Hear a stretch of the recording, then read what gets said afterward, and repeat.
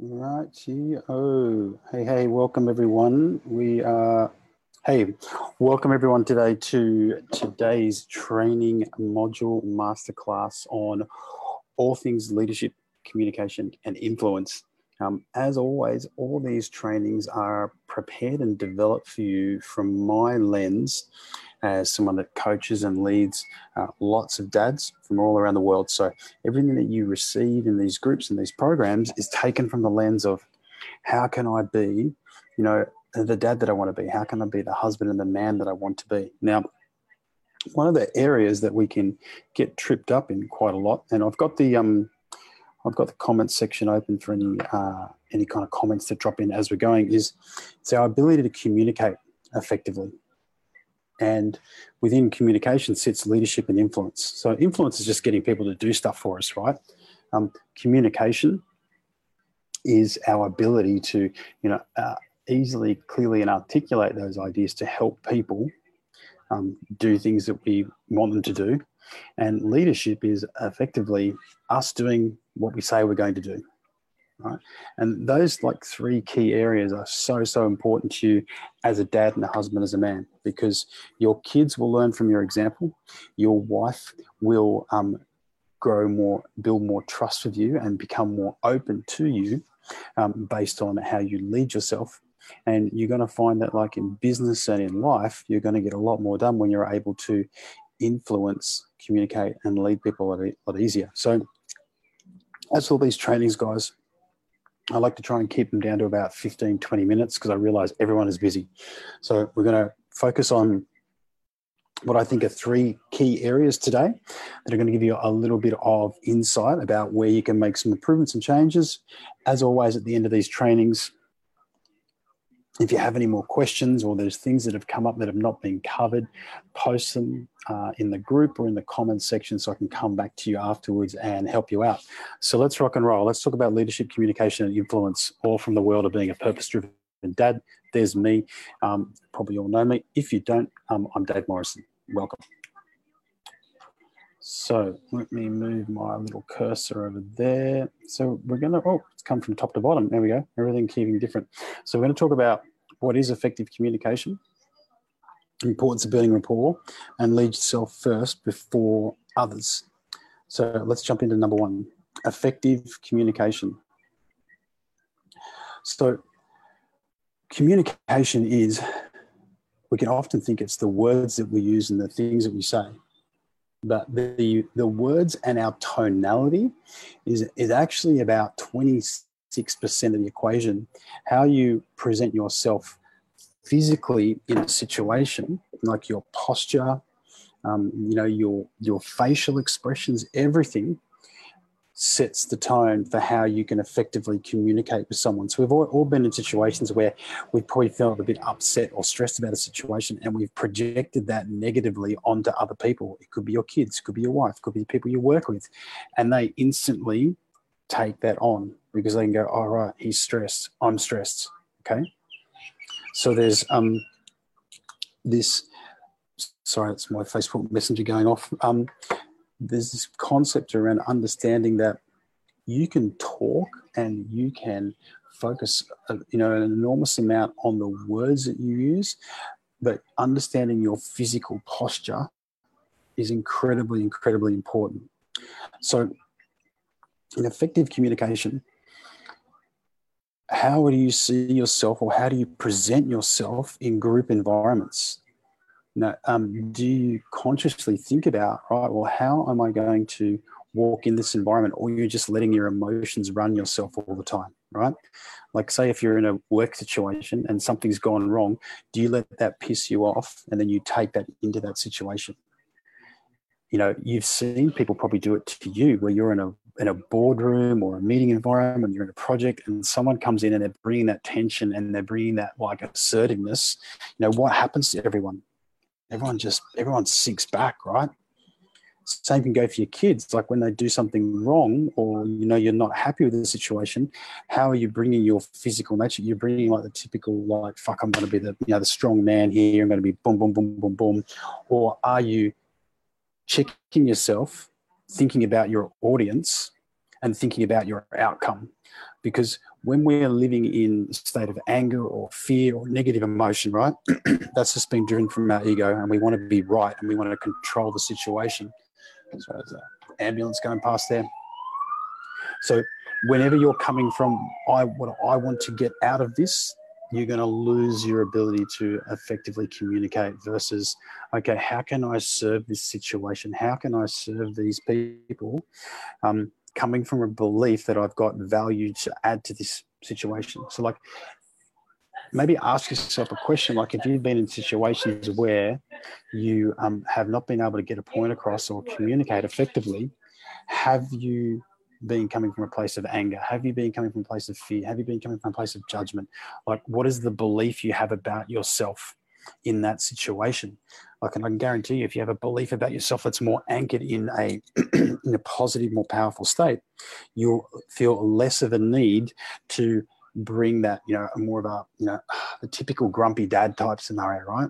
Versus going, cool, okay, something's, not right here. How can we solve this? How can I bring value to the situation? How can we get a result? And also remember, just because something has gone wrong in a certain situation doesn't mean, like, one sunny day doesn't make a summer, and neither does, one snowy day doesn't make a season of snow.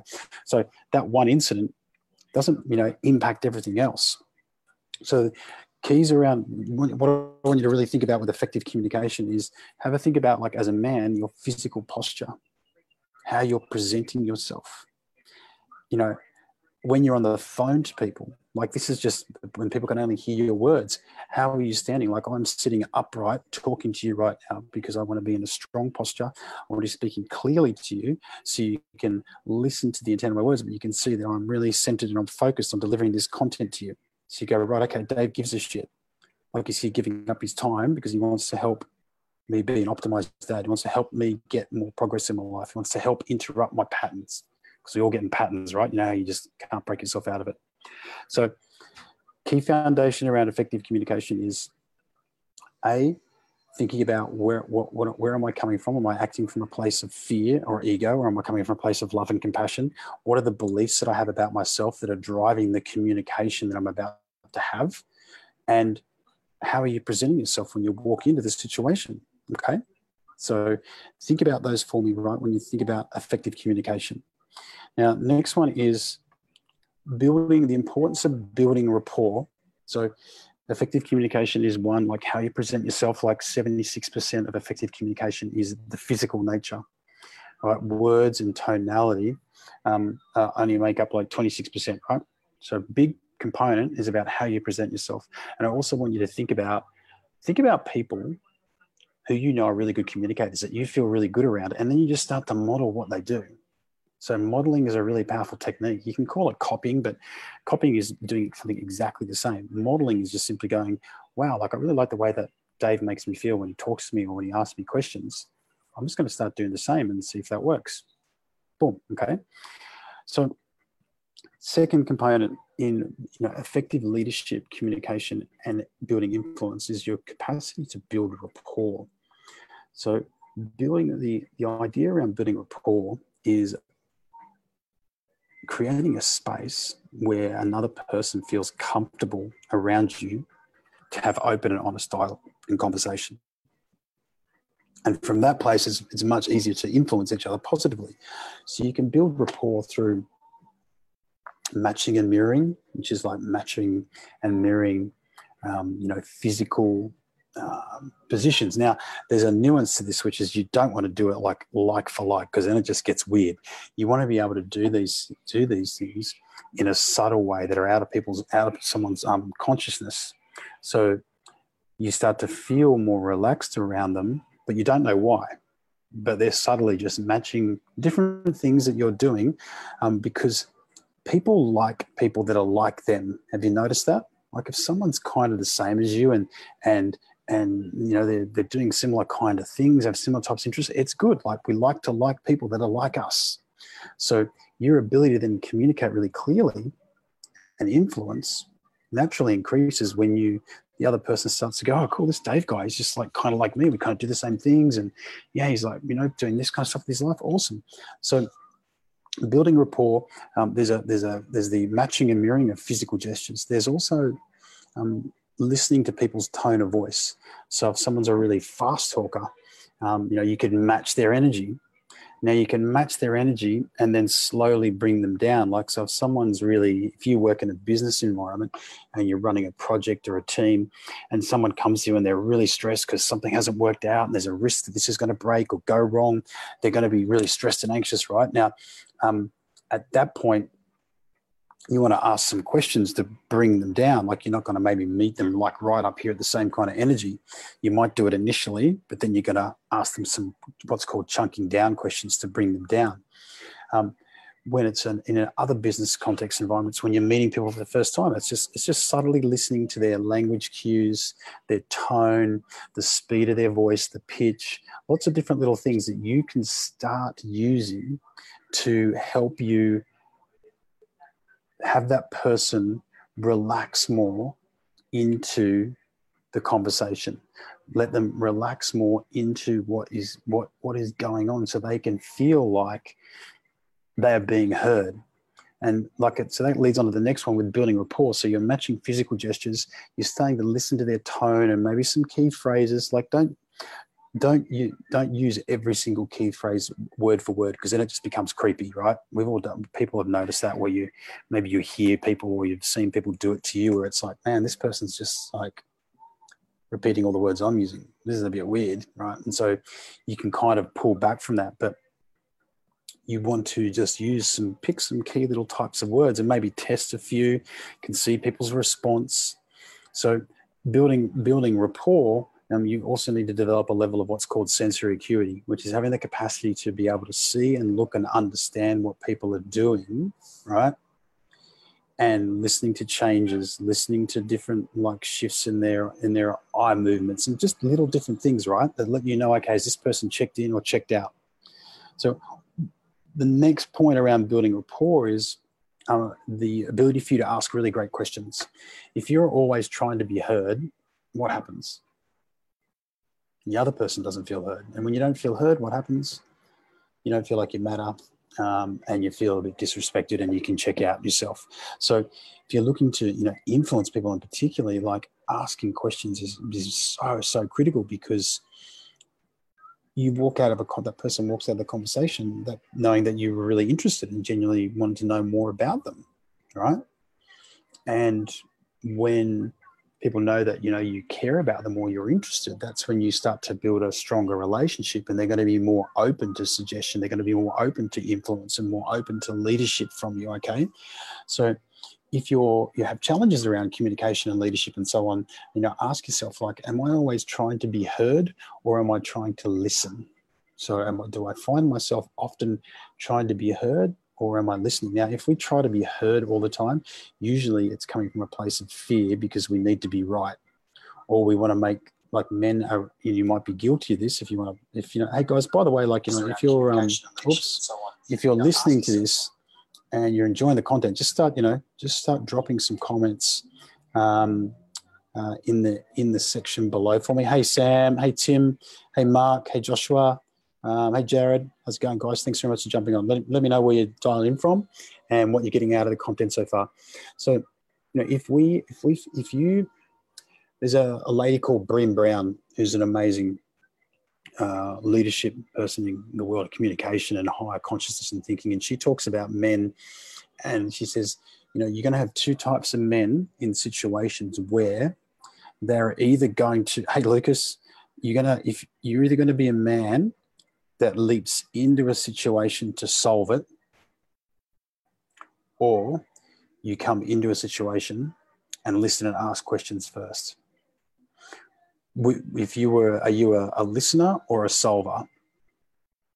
So I'll repeat that again. You're either going to be a man that leaps into situations because you just want to solve it and get done, or do you walk into the situation, listen and ask questions? Now, if you're listening and asking questions, what that says to people around you is you're not threatened. You're interested to understand what other people's opinions are, because you don't have any fear of the outcome.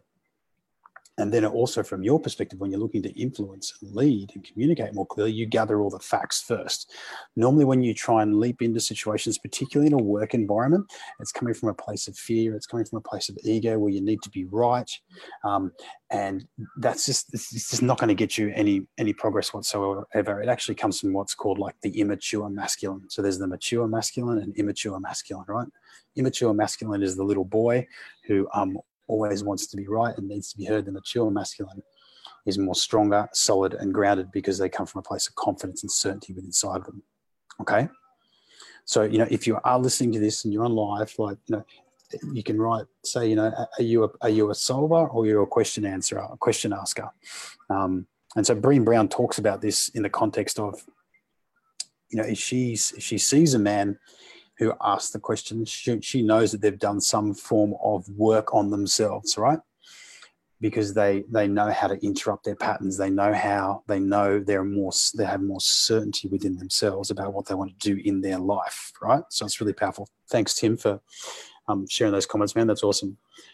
So that's around, the importance of building rapport. Okay. So, yep, that's perfect, Sam. Yeah, I love that too, man. So rapport, absolutely critical. Okay. So let's go on to the next one. So asking questions in tough times. So I've opened the loop to this already. And why I've said specifically in tough times is because in challenging moments, we can be fearful of asking difficult questions.